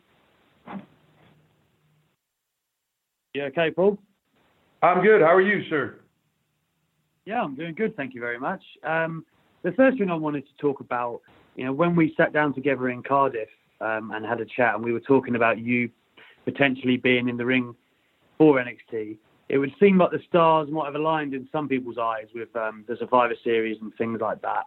There's still some matches and teams to be fleshed out for Sunday. Has that idea been kicked about at all? And is that something where, if it was going to be any time, would that have made more sense to you? Could you repeat something? I missed a little bit of that question. I'm sorry. I was just saying that as far as Sunday goes, when we spoke in Cardiff, you said that you didn't really want to perform in NXT or under that umbrella, but has that idea been kicked about at all for Survivor Series? Because it would make a degree of sense, of course, representing that brand like you do. Oh, yeah, I thought you were. So you're asking about me as a performer. I'm sorry, God, that was where I was losing the question there. Yeah, no, I have no interest in that. I have zero interest in that. Matter of fact, if somebody came to me right now and said, "Hey, you should take that spot," I would fight that vigorously. Yeah, I don't need to be a part of this. NXT is about youth. NXT is about the future. It's about the success of a new generation of star. If ever there's a moment that you can add to that and help that get to another level, obviously you want to do everything you can to make it happen. But for me, in this moment, it's about others. I want them to shine on this stage. I want them to have this moment. And I know that at War Games, there's an open slot on the Ciampa team. That's going to be a day of when people find out, I believe. But it's going to be epic, and people will be very excited. Awesome. The other thing that I'm very excited about, of course, is the news of NXT UK returning to Blackpool in January. I was at the last show. It was tremendous. Can I just ask, is this going forward going to be an annual thing, Blackpool in January, and why the move to a Sunday? So that was an internal decision within WWE of moving it to a Sunday. There were some business reasons and determinations that were made for moving it to a Sunday. Wasn't necessarily a choice. To be honest, I wasn't involved in the choice of that. We had options of days, and internally, for the network reasons, it was determined that Sunday was a better shot. But I'm thrilled to be going back to Blackpool. I'm thrilled to be getting back there for a takeover. I know there's a lot of clamoring for different things in not just the UK but internationally, and a lot of that is happening. It's just behind the scenes. There's a lot of movement happening, and people will read into that and try to make it bigger than I actually mean it. But there's a lot of movement, and we're looking to come into those markets more. We're looking to come to the UK more. I'm looking at making the NXT brand in the UK as big as the NXT, the overall NXT show here is in the US, and doing that in other places as well. So it's internationally, there's a lot of growth. Blackpool has been awesome for us. The fans there are intense and loud. It's an amazing building. There are so many of them over there, but I look forward to being there, and I look forward to the watching those guys tear it up. Awesome. Thank you, Paul. Thank you. And we'll take our next question from Jason Powell with ProWrestling.net. Hey, good morning. Hey, Jason. Hey, it's no secret some guys have asked for their releases, and there's usually a couple of ways of handling that. Some would say if they're not happy, let them walk. For the most part, you guys have chosen to enforce the contracts. Can you talk about the strategy of doing that? Yeah, look, I think it's a tough. So there's a lot of times when a lot of this, for some talent, some of it is legit, some of it in a moment of time. I think when you get to the bottom of it, like, I don't understand people airing. If you have an issue, talk to us. If you think, oh, you know what, I'm going to go put that on the media, that's not a way to go about doing your business. If I had a complaint with a talent, I don't go on Twitter and complain to them. I speak to them. So I've never understood that process if it's legit. Now, there are a lot of people out there just getting clicks. I know you guys can understand that. Let's throw a headline on something. Hey, watch this. I'm going to break the internet. Click. Right? I watch guys do it all the time. I watch guys do it all the time. Sometimes I wish they wouldn't. Sometimes they just think it's funny. Right? Like there's a moment in time where they hit something and it gets them a ton of buzz and they go, yeah, I'm just messing with people. You know, it is what it is. People say what they got to say. But for us, as far as there's also a lot of talent that I think there are moments in time when things happen, people get frustrated, they say some stuff. It's like any long-term relationship. You say some stuff, you later like, I don't want to see you anymore. And then you come back a few minutes later, I was just mad at the moment and like, of course I want to stay in this relationship. And, you know, it is what it is, right? There's a silliness to it. To me, there's a maturity issue of it's not how you handle business. Anybody that's out there that is serious about it, that's talking on the internet, like that ain't the place to do it. We all have phones. We all have cell phones. We all have, you know, you meet, you handle your business like a professional. Everybody likes to think we don't like to stick to the word, and everybody wants to say professional wrestler. It's a key word in the front of that, professional. That's what we're trying to change about the business and make people more professional. Also, Tommaso Ciampa was interviewed by Brian Fritz about his recovery from surgery, and he had an interesting line saying that everyone understands that if the option is to wrestle 200 times in 1 year or wrestle 40 times over 5 years, then it's a simple choice. Can you tell us what the plan actually is for him and just how often he's able to wrestle? Look, right, so with anybody's health, when they've had significant issues, then you become much more closely monitored, right? And it's a moment of seeing how he feels, seeing how his recovery is, seeing how his health is, him working to change maybe some of the things in his style, and not necessarily him. He's not like the craziest risk-taking stunt guy out there, but there's a certain point in time we have to monitor that. Look, when you go to the internet and you start to talk about all the people out there chattering about medical this, medical that, 90% of them don't have a clue what they're talking about. I'll put our medical system up against anything in the world. I'll put ours up against any sport in the world, our medical and our wellness. It's what we're here for. We have one commodity, that's our talent. We're looking out for the best of their health, but it's a physical business. So when guys get injured, when girls get injured, we take them the best care of them possible. We get them to the best doctors. We get them the best rehab, and we get them back if that's their choice to do. Depending on the schedule they can handle, depending on what they want to do, depending on how much they want to be out there. For as many times as you hear somebody say the schedule's too demanding, there's other people that are telling us all the time, I'd rather work. I'd rather be on the road doing this. I know for me, time off was like almost the worst thing. Like it leads, the sort of the callus falls off, and everything affects you more. So, it's a personal choice for everybody. I don't think everybody is the same. I think everybody's different. I think there's certain points in your time where everything is different. When I was 25, I didn't want to go home. I wanted to be on the road every single day. And I think the changes for people, lifestyles change, the points that you're at in your life change. So we work with everybody. And the schedules are manageable for most, you know, and the top, when you're on top, the demands are higher, but that's also part of the gig as well.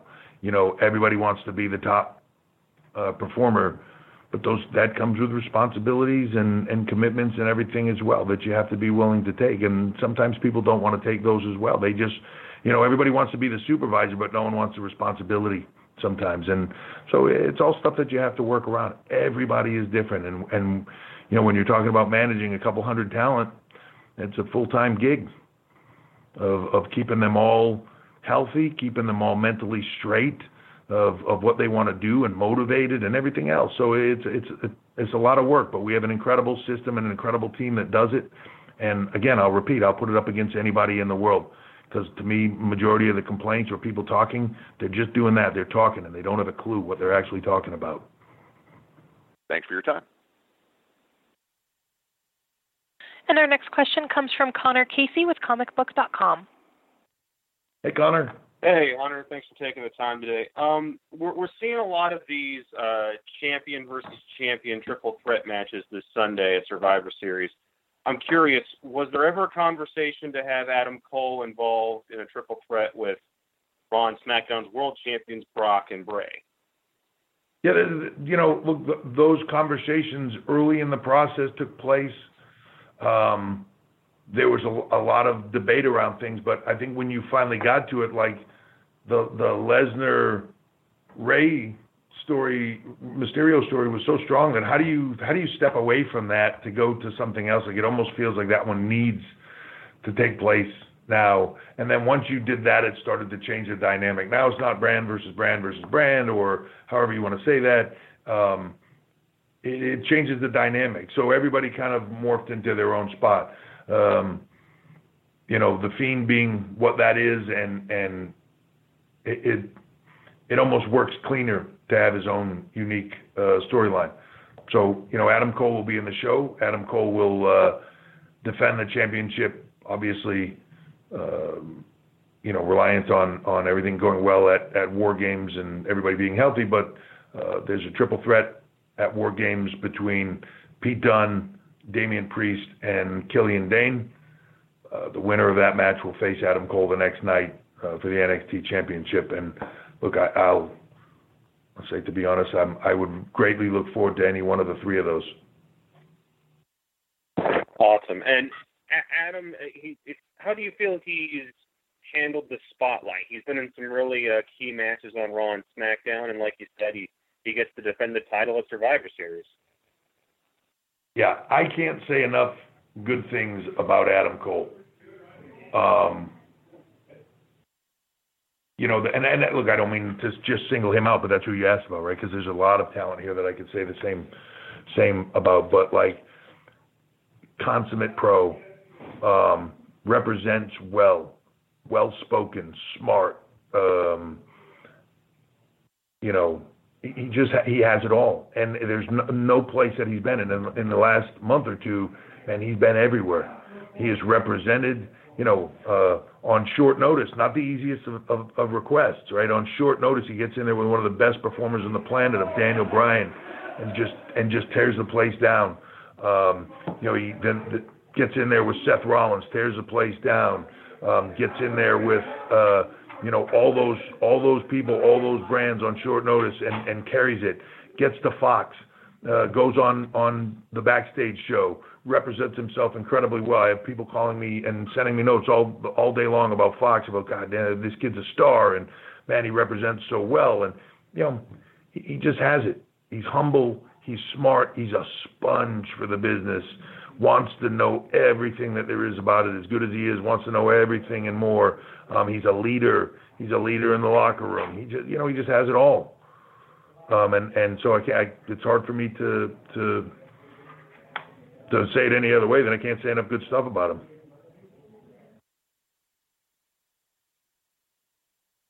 As somebody asked earlier, I'll just add to that. Somebody asked a question earlier. I made the mention of professional. There you go, Adam Cole. All right, And guys. we'll take our next question from. Oh. I'm sorry. This next one will be the final one. And our next question will come from Kelly Wells with pwtorch.com. Thanks, as always, Paul, for having us. Yeah, well, hey, we'll do one, guys. We'll do one more after this. Sorry, we just looked at the clock wrong here. We'll do one more after this. Sorry. Thank you, Kelly.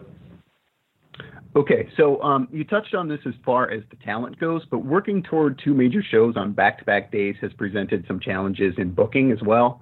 Was NXT's involvement in Survivor Series a long-planned event that you were able to prepare for, or was this a late addition that caused kind of some shifting of parts and calling of audibles as you geared up towards the weekend? Both. So, yeah, it was talked about quite a while ago of the inclusion of it and it, being all 3 brands and sort of being Raw versus NXT versus SmackDown. So that was always a part of the conversation. It was challenging even in that conversation because obviously we have War Games the night before, already out there, already built, already promoted, everything else, right? So there's obviously challenges to that. Now, as we get closer and that becomes even more of a week to week on television, that increased the challenges, right? Once we did the first show where it was a full-on SmackDown invasion of NXT, that changed the scope of the involvement of NXT in the shows on a week-to-week basis and an overall story writing arc. So it was a bit of both. There were some loose plans there. I shouldn't say loose, but there were some plans there, but it wasn't fully baked and it wasn't as deep as it ended up being. But again, I believe that we, in a moment, came across an opportunity in that moment of us having travel issues and needing to pull the trigger on something bigger. We did it, and it created a tremendous opportunity that we took advantage of. All right. And as far as talents from UK, NXT's gotten some great use out of Rhea and Kaylee Ray and British Strong Style. And this is to allow for fresh matchups and I assume the purposes of cross-promotion. So when these talents come over, is there a long-term plan in place for them usually, or is it a matter of maybe seeing how well they catch on with the audience and that might dictate the length of their stay? Well, it's a little of both, right? It's a little of both. Where do you need them? Where can they benefit the most? Do they get to a point in one where to grow more they need to be in a different location? There's a bit more full hands-on, and we can get deeper into the learning experience with them here and kind of finish putting that polish on them here in Orlando as opposed to London. So it's a sort of a work in progress of where they sit, where they are. You see it with Pete Dunne was kind of the foundation of the UK brand over there in a way, with many others obviously, but a key figure in that. And then we use the opportunity with him there to cement the brand and then bring him here to kind of finish that level. Now he was coming and going between here a lot anyways, for us to work with him at a greater level, but now he's here full time in the US, working out of Orlando, training with us here. The goal long term is, the sky's the limit for him. And I think that's for a lot of people. Rhea Ripley, you see somebody there, you see them she's another one that in the Adam Cole vein, just the consummate pro, as is Pete, sponge for the business. The learning curve is incredible. So you want them to learn, and then when they get to a certain point, take that next step and continue to grow, not stagnate. So, the call was made, let's bring her here, and she can do a little of both for a while, and then get her in line here. We're going to do that and evaluate talent one by one to where they should be and what's the next level, not only for the brand of NXT in the UK, the brand of NXT here, and where they fit, but also for them. What's the best learning curve for them? There's a certain point in time where you reach a certain place where you are, where the best thing for you to do is go someplace else and continue that learning curve and learn something new and something more from different place. Thanks, Paul. Looking forward to the weekend. Thank you very much.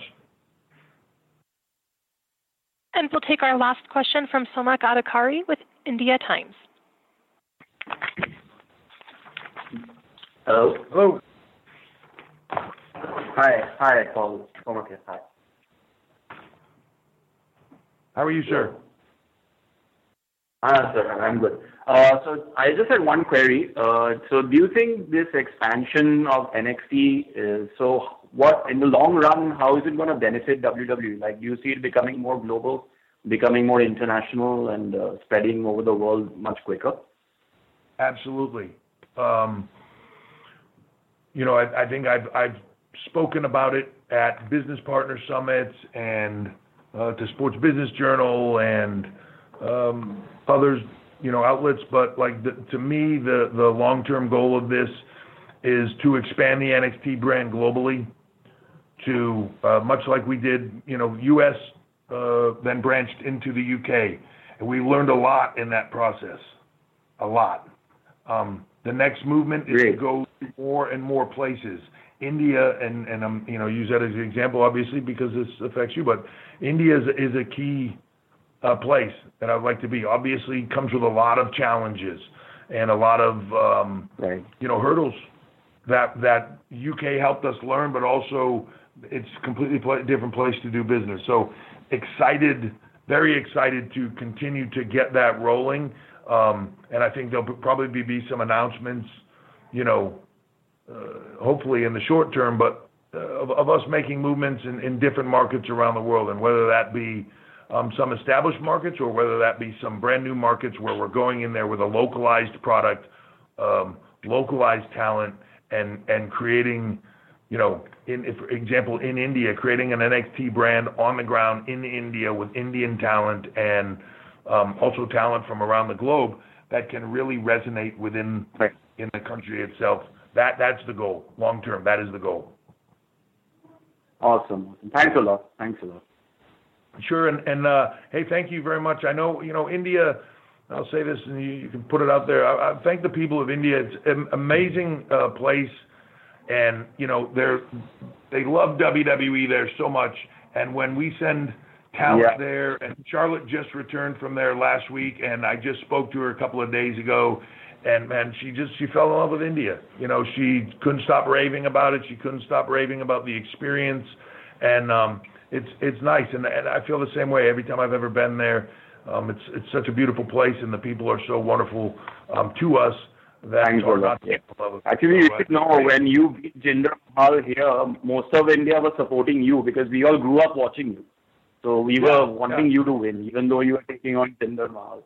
And I was there at the stadium. I saw you win. We all celebrated when you won. Well, thank you. Thanks a lot.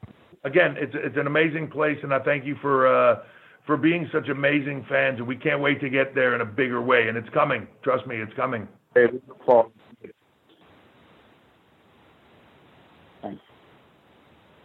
All right, guys, that's going to wrap up today's call. Thank everybody, as always, for joining us. Yeah, thank you. Hopefully, I get to see a lot of you in Chicago. It'll be a busy week. Friday night with SmackDown taking place in Chicago. Saturday with TakeOver. Hopefully, I'll get to see a lot of you there at TakeOver and get to speak to you, if not before, after the show for sure, in the media room, and we'll all get together and chat. And again, I thank you all for your involvement in this, your investment in it, and your time. So thank you very much. I look forward to seeing everybody in Chicago. Thank you very much, Justin, for joining me at the top of the show to talk the news today, to talk about our great new sponsor, Blue Chew. Again, BlueChew.com. Use the promo code WINCLY, WINCLY, to get your first order free. First order free. $5 shipping. That's right. I'll get it right here. We're going to do another read next week of it too. So, but we're very happy to have Blue Chew here on the show. And if you like the show, come back tomorrow. It's been a big week for interviews. Of course, I want to thank Hugo Savinovich and WWE and NXT and Triple H for the media call as well.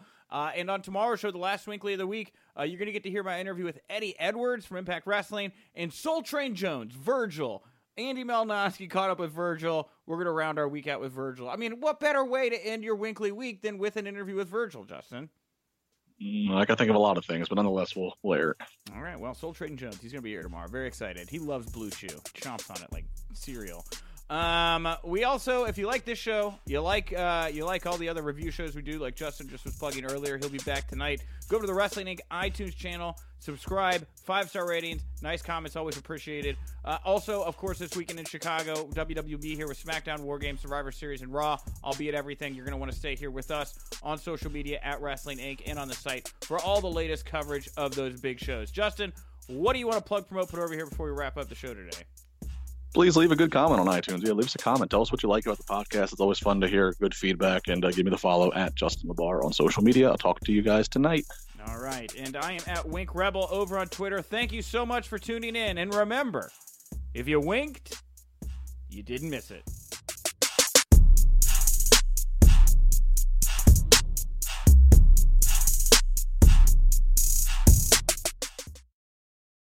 With the McDonald's app, you can get your favorite thing delivered to your door.